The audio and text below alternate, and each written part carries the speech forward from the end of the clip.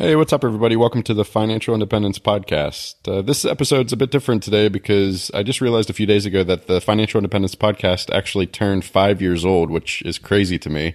So in celebration of the 5-year-old birthday, I decided to re-release the very first interview I ever did, which was way back in May of 2012 with Mr. Money Mustache. So before we dive into that classic episode, I figured I'd give you a little backstory about how it all came about.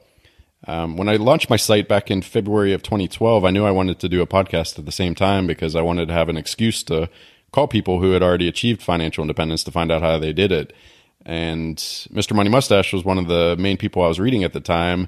And since he was a software developer, like me, I figured, that'd be a great person to talk to. I don't think I realized how big he was at the time, and if I had, I probably wouldn't have asked him to do it. So I guess being naive is good in some situations. So yeah, I just sent him an email, and surprisingly, he said yes. And we've become good friends over the years, and probably about 3 years after the interview, I actually asked him, I was like, why did you even say yes to me? Because at the time, I think I had like 3 really mediocre posts on my site. I had one good one that was and showed some promise, but the rest were pretty mediocre. I had no readers whatsoever because I didn't even tell my mom that I was writing a blog. So, those early blogs that just their mom reads it, like my mom wasn't even reading it. So I really had nothing to offer him. And, so it just really surprised me that he said yes. But when I asked him, he was like, well, it's because you're the Mad Fientist. So I guess he liked the name or the logo or both. And he just decided to take a chance on me, which has been really instrumental in the success of my blog, actually, because there were so many times throughout the years that I was doubting myself and I was like, who am I to write about all these like really complicated tax plans when I'm just a software developer? Like I have no financial background and, it's a lot of work. And sometimes I was like, man, I should just quit. This would just be much easier to quit. And during those times I would think like, no, I can't quit because Mr. Money Mustache took a chance on me way back in the day. And if I quit, then that just makes that whole 30 minutes that he took talking to me useless because nobody will ever hear it. So I just got to keep going. And that was really helpful over the years because, yeah, it kept me motivated and kept me going. And I'm so happy I kept with it and I'm still doing it. So, a big thanks to Pete. If you're listening to this, thanks for, taking a shot on some unknown guy back in 2012 because it's been a fun ride ever since. But to get back to the story, he thankfully said yes to my request. But when it came down to actually interviewing him, I freaked out completely because I have never interviewed anyone before in my life. And here I was interviewing my favorite financial writer right off the bat. So that probably wasn't the best strategy.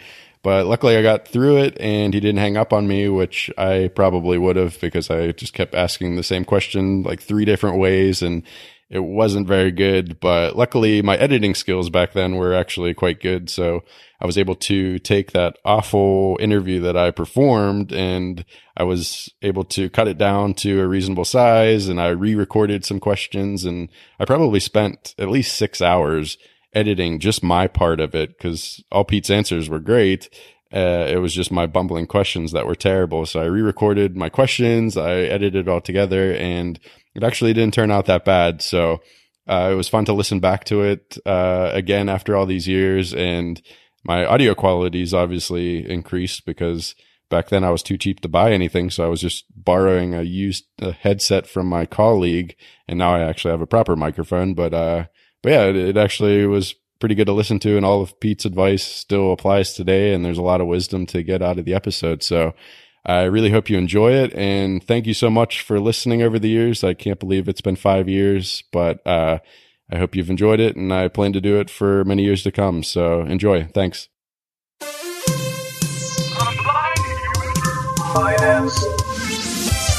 Wow, what a ridiculously amazing intro. Welcome, everyone, to the first episode of the Mad Fientist Financial Independence Podcast. I'm thrilled to introduce my guest today. He was able to retire in his early 30s and is now one of the most entertaining and informative personal finance writers around. It's only been just over a year since he started his blog, MrMoneyMustache.com, but his popularity has exploded and continues to grow with each intelligent and hilarious article he writes. So without further delay, it's my absolute pleasure to welcome Mr. Money Mustache. Thank you very much for being here. I really appreciate it. All right. Thanks a lot, Mad Fientist. It's good to be here. Thanks. So, for those that don't know your story, could you just take us back to the start? How did you get on this journey to financial independence? Yeah, well, the thing about the story is it's not really all that amazing. In fact, it seemed pretty normal to me. So, and that's kind of what led to the blog is I did something that I felt was fairly normal, and then I ended up at a sort of a semi-retirement shortly after age 30, and then I looked around and nobody else was even close to retired, and so that's what compelled me to feel like I had to start writing about it. But if you go back before that, how it started, I think I got a relatively early start to saving up some cash and getting to financial independence. But, I had slip ups along the way and I wasn't particularly hardcore. But a few things that did speed me up were that I started pretty young, like in high school. My parents made it clear to me that I need to pay for most of my own education. So I had jobs starting around age 15, working at the gas station, the convenience store, the hardware store, and all those years I saved up towards college. The understanding was like when you get these part-time jobs, you're not just buying a car with it or just drinking it away. You have to save most of it. So I probably saved up maybe 10 grand towards college tuition back in high school. But even then there was room for spending too. I had a motorcycle back then and a nice stereo and girlfriend, and I thought I was leading a normal high school life. So then in college, I think that's where the real difference happened because I just got a good job every summer, making 12 to 15 bucks an hour, and I would save that for the next year's tuition.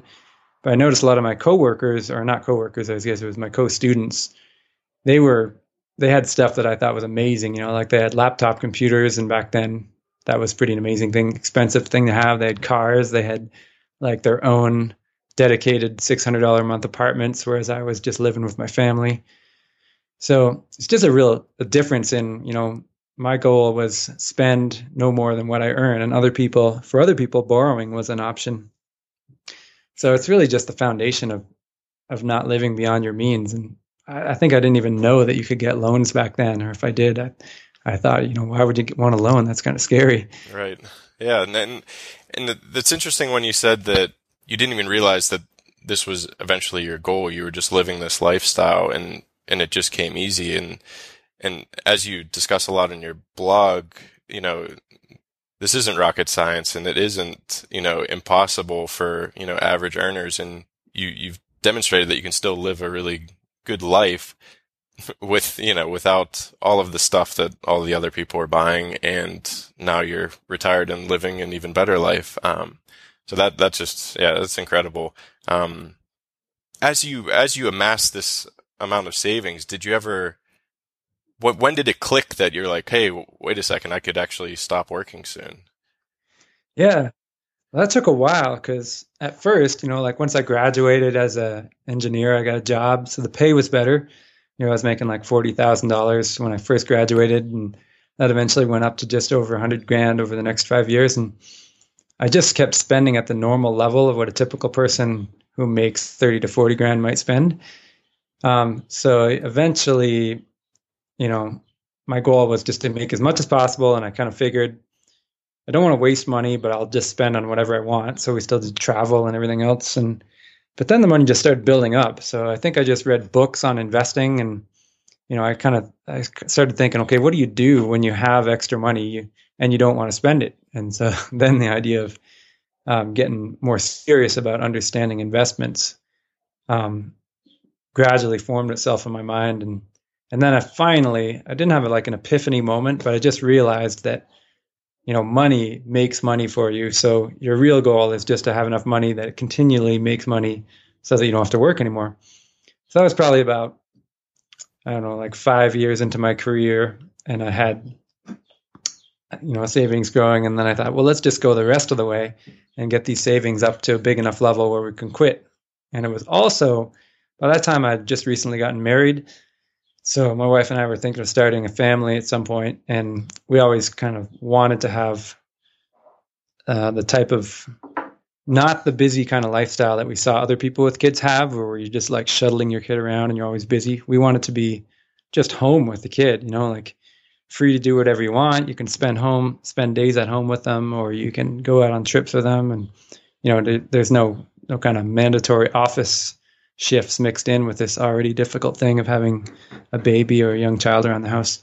Yeah, So it was like, That's the one Yeah. thing when reading your blog that I really you pick up on is just how lucky your child is to have both parents at home. And you see all these parents buying 3 different types of strollers for all different terrain and things like that, but then they have to work 40 hours, 60 hours a week. And it really comes out in your writing just how great financial independence is, not only for you and your wife, but for your son.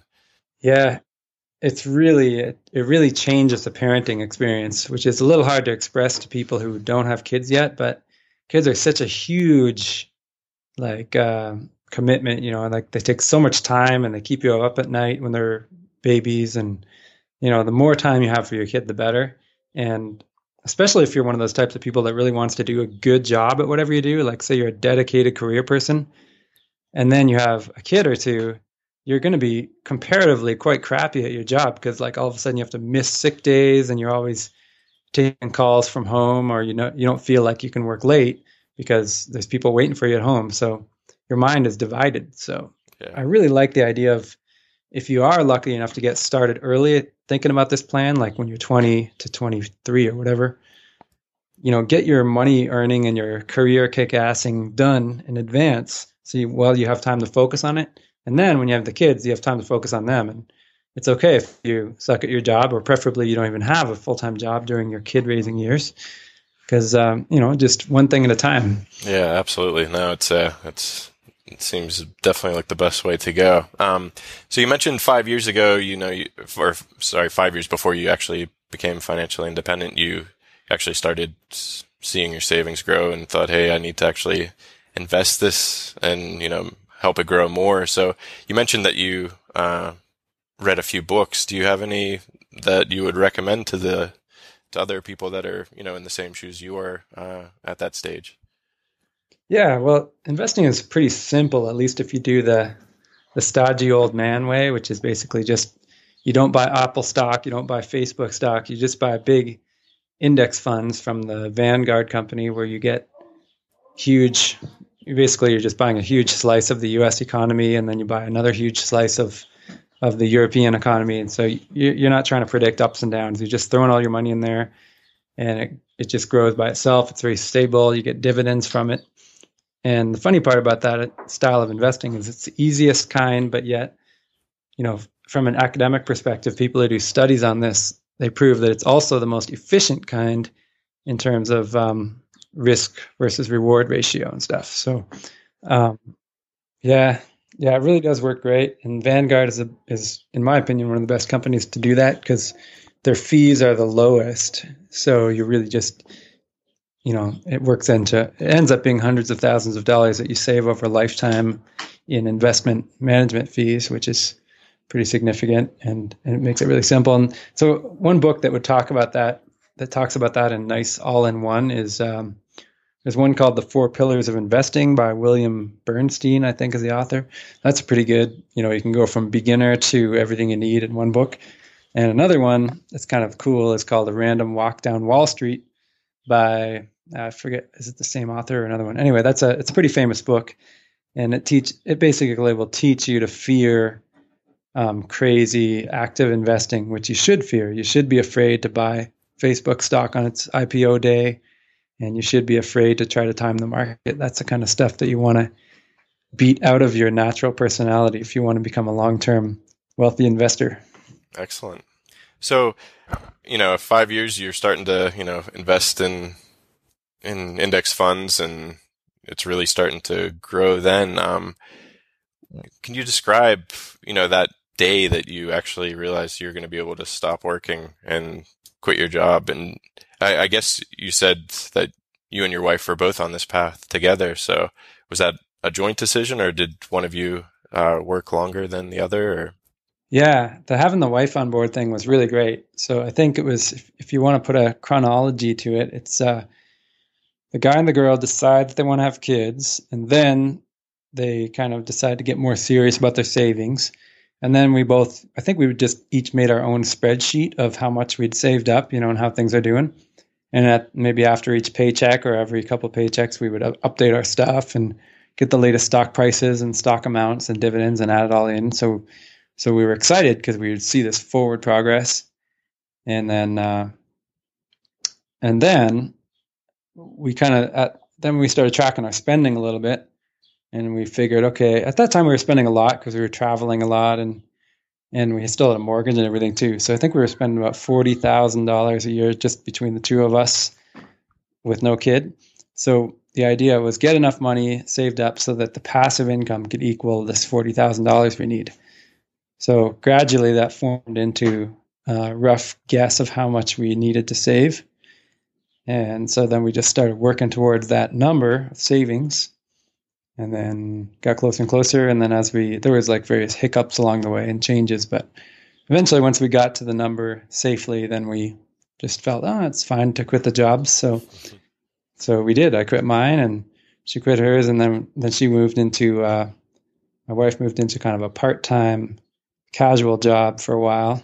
And then I have done a bunch of stuff since then. So I've done various kinds of work and non-work, and the parenting part has really cut down our ability to work. So we're really unproductive individuals now compared to when we were in our 20s. So right. we're just being conscious and saying, yeah, that's just part of being a parent. You're not going to kick ass at anything in particular. It's okay if I can't answer all my Mr. Money Mustache emails or do the best blog posts, that I would if I had 8 hours a day free. And then later on, kids grow up, and then there's a chance you might get more hardcore about something in the future. All right. Did your employer know what you guys were up to, or did you just quit, or did they actually know that you were retiring? And if so, what was their reaction like? Yeah, they did, because I was pretty close with my coworkers at the high tech company. So I kind of told them over the final year. I just got more and more. It's almost like a religion, financial independence, because you're like, what? You start to wonder out loud, why did that guy just buy a BMW when he doesn't even have his house paid off, and stuff like that. And, and we talk about various, financial crazinesses in the world. And then that leads to talk about how you would eventually want to stop working. So, when I did stop working, by that time, my coworkers had figured out that I was planning to not get another job. And most of them thought it was pretty cool, actually. And there were a couple people that were far ahead of me, but they just were enough tuned into work that they didn't want to quit, even though they could easily afford to. So those guys and girls were, they were just pretty supportive, not skeptical at all, because they're like, yeah, that's what I've been in a situation for the last 10 years, but I just work because I like engineering or something. Wow. Did any of your colleagues see the light and say, wow, I should be doing this? Did any of them drastically change and say, start on that path to, meet you in retirement in a few years? Or yeah, well, there were a couple people, there's people, it's like a spectrum of people, right? Consumerism spectrum disorder, you could call it. So there's some people who were sort of like you, the mad scientist, had the tendency of this, and then they got the tendency to want to be financial independent. So once you realize it's possible and someone tells you, then you start to go more and more that way. And then on the other side, there were people who were the extreme spenders who just always insist that it's impossible. So those people still work there today or at another company, whereas some other people I know have actually gone into kind of early retirement since in the 6 years or 7 years since I quit there. So it's kind of neat. I don't know if I influenced them all that much. Some of them are actually Mr. Money Mustache readers. So that's awesome. So those ones maybe are getting more influenced. Nice. You mentioned that, you were planning to have your passive income, be able to sustain you. How did you generate the passive income? Was that from dividends on your investments alone, or did you start any passive income businesses? Or that's still changing over time. So during the saving years, my plan was that it was just going to be stocks. I didn't really know much about dividends at the time. I just knew that stocks go up and they give you a bit of dividends. So you get dividend checks, and then you also sell a tiny bit of your shares each year and you can live off them. But then when right before I quit that job, we moved to a different town, nearby town, and I kept the old house. and rented it out. And at that time, interest rates were going down a lot too. My first mortgage was 7.8% interest rate, Wow. which people thought was good at the time. And then that dropped and dropped and dropped. So then at one point I had refinanced it down to the fours or something. So all of a sudden the mortgage payment was lower, but my neighborhood was doing great because it's right next to Boulder, Colorado. So I was able to rent out that house a lot for a great high rate. So then the rent from that house was paying for itself and for our new house's mortgage. So then I basically had stumbled into the magic of real estate and landlording, which everybody's known. A lot of people have known about that for many generations, but for me it was new. So I thought, wow, like this house is working for me and doing a lot more work, even though it takes almost no work to manage it.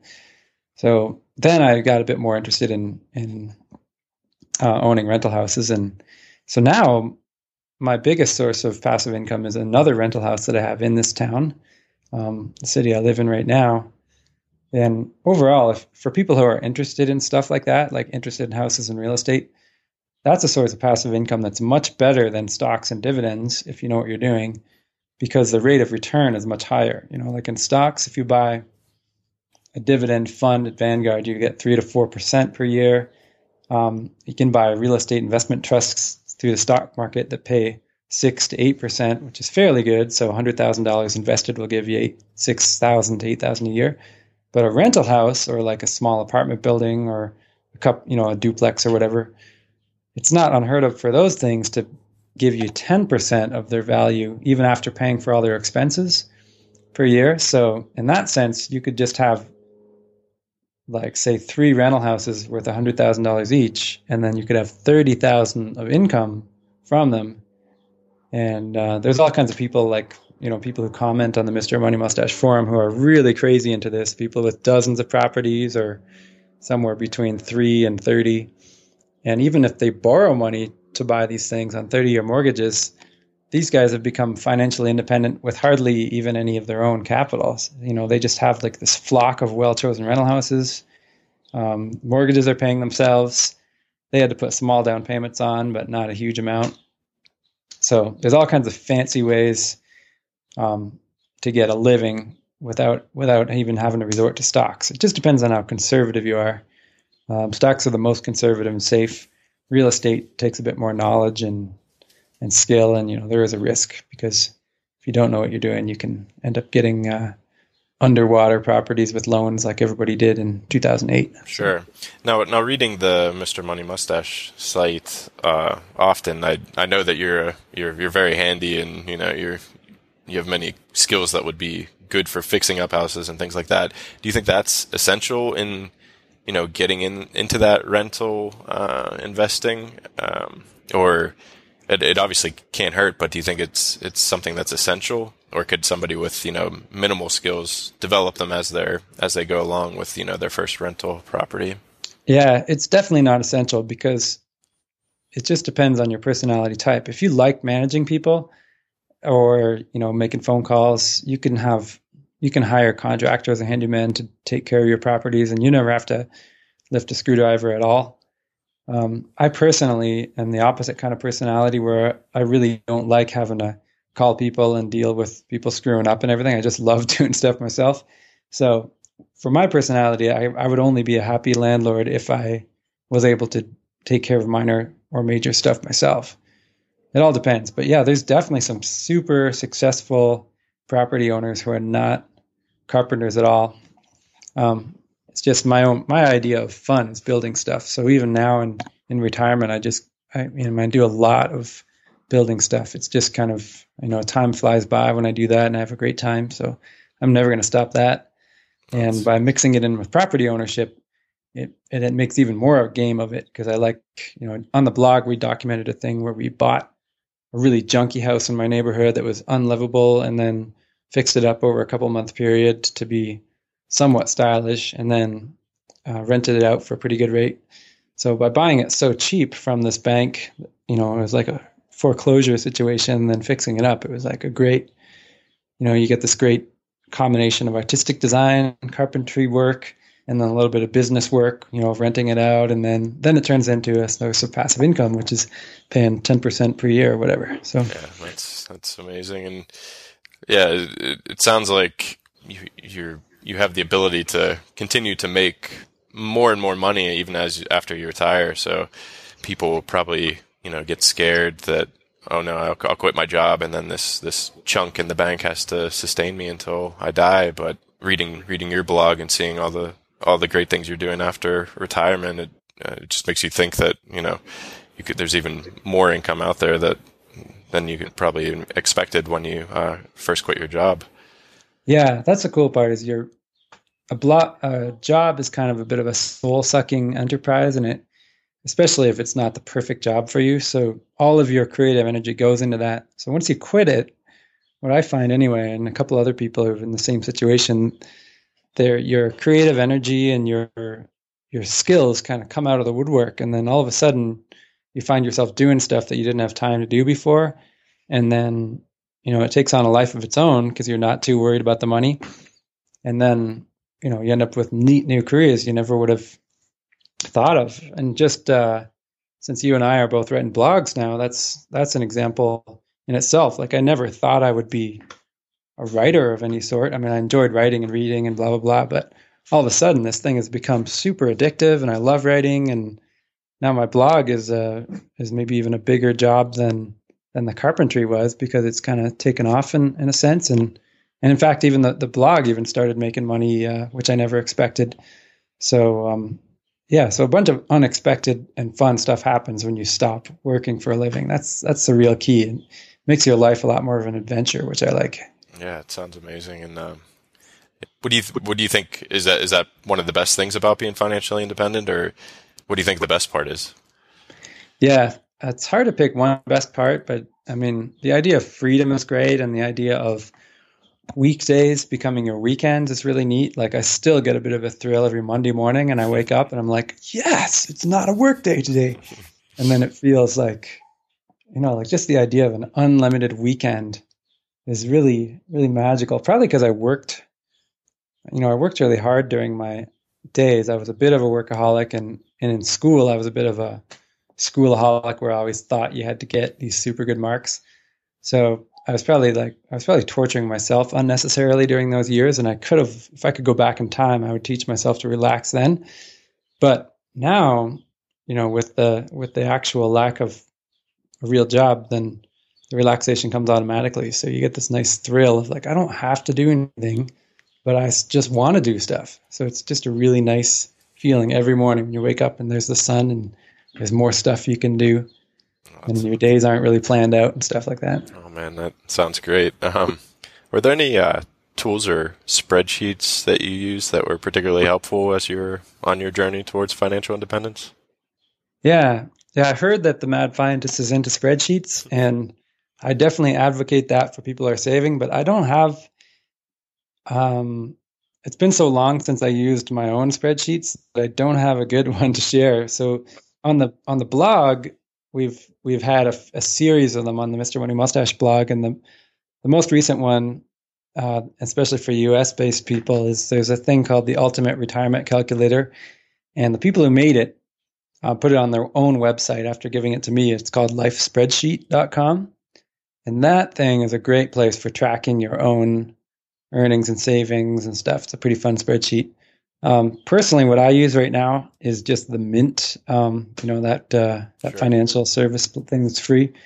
I just use that as a net worth tracker of where you have, it just sucks the information out of your bank accounts and your investment accounts to keep track of how things are going. And the spending tracking is the part I find most useful. I'm not super interested in net worth anymore, but I do find it interesting to see how much I spent each month. And then if it looks like more, you just click on a little part of the pie chart, and it zooms in, and it's like entertainment, $500, and you zoom in on that, and you're like, oh yeah, this is the month that I bought like the whole bunch of stuff for a party or something like that. So cool, yeah.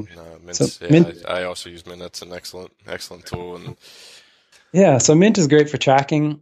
Spreadsheets are maybe better for predicting, so making your own predictions of, I've been saving, say, like $10,000 a year for a certain amount of time, but it's been going up, and my investments are probably going to go up by a certain amount. So making your own spreadsheet is a great idea for when you're in the early saving years and you want to get some kind of estimates. And also the spreadsheet that I mentioned, Ultimate Retirement Calculator on lifespreadsheet.com, also I think has some pretty good prediction stuff. Excellent. Perfect. Yeah, I'll put a link to that on the show notes. Right. Any final advice you'd give to anybody out there? What's if there's one thing maybe that you wish you had done, 5 years earlier, and you could have been, retired before you were 30? Is there any final advice, one piece of advice you would give anybody out there that's starting on this path? I think the thing that I would tell other people, I just mostly got lucky. So lucky in the sense that I did things that ended up being the right thing to do, looking back. But for other people, what I would suggest is make sure you're thinking about your spending even more than your income. And, by understanding what happiness means and helping to decouple the idea of happiness from owning certain things, you can really amaze yourself at how fun your life can be. Because really, the whole secret to living a rich life is not feeling like you need more than you already have. Otherwise, you're going to just be always craving more and more and more until you get to the Gulfstream G650 jet, and then you'll be like, okay, now I have everything, but I'm still not happy. Crap. And that's because the happiness does not get increased by buying stuff. So learn about happiness, read books about happiness. That's number one advice, because that'll help you spend a lot less, because all of a sudden it'll just kill so many of your material desires, and then you'll be so much happier. And really, this whole thing about retirement and early retirement and financial independence, it's really a quest for happiness. So study that independently of the money, and then that makes the money part easier. And then the simpler, another tactic that's a little bit less deep is just my golden rule is that everybody has to ride a bike, which is almost a little bit related to the happiness thing, because like a bike is like this distilled essence of life where, you get where you want to go, you get fitness, you get socialization, nature, you get badassity in the sense that you get tougher and you're forced to deal with nature. And it's like the bike is like a microcosm of leading a good life. And it also saves you a ton of money. So basically, if you lead a life and you're an able-bodied person and you're not riding a bike, there's something wrong in your life and you got to fix that. And, that's kind of like, it's funny because it sounds so shallow, but it's actually pretty deep. It's basically, if you can get to enjoy riding a bike all the time, then you're probably on the right path to leading a happy and financially independent life. Well, that's great. Thanks a lot, Mr. Money Mustache. It's been an awesome interview, and I really appreciate you taking the time. And anybody out there that wants to learn more, then go to MrMoneyMustache.com. Is there anywhere else they can email you from there if they wanted to get in touch? Yeah, everything you need is there on the site. And hope to see some of your readers hanging out there. And I'll be checking out Mad Fientist as the site grows too. Excellent. Thanks again. All right. Bye-bye. Well, that's the end of the first Mad Fientist Financial Independence podcast. I hope you enjoyed the discussion with Mr. Money Mustache as much as I did. If you've not checked out his site yet, you should really head over there now and take a look. He recently launched a forum that is very active with great discussions about all things related to financial independence. And all the articles he writes are top-notch, so you should definitely check it out. And that's it for now. So thanks for listening, and I'll see you next time. E = MC. Finance.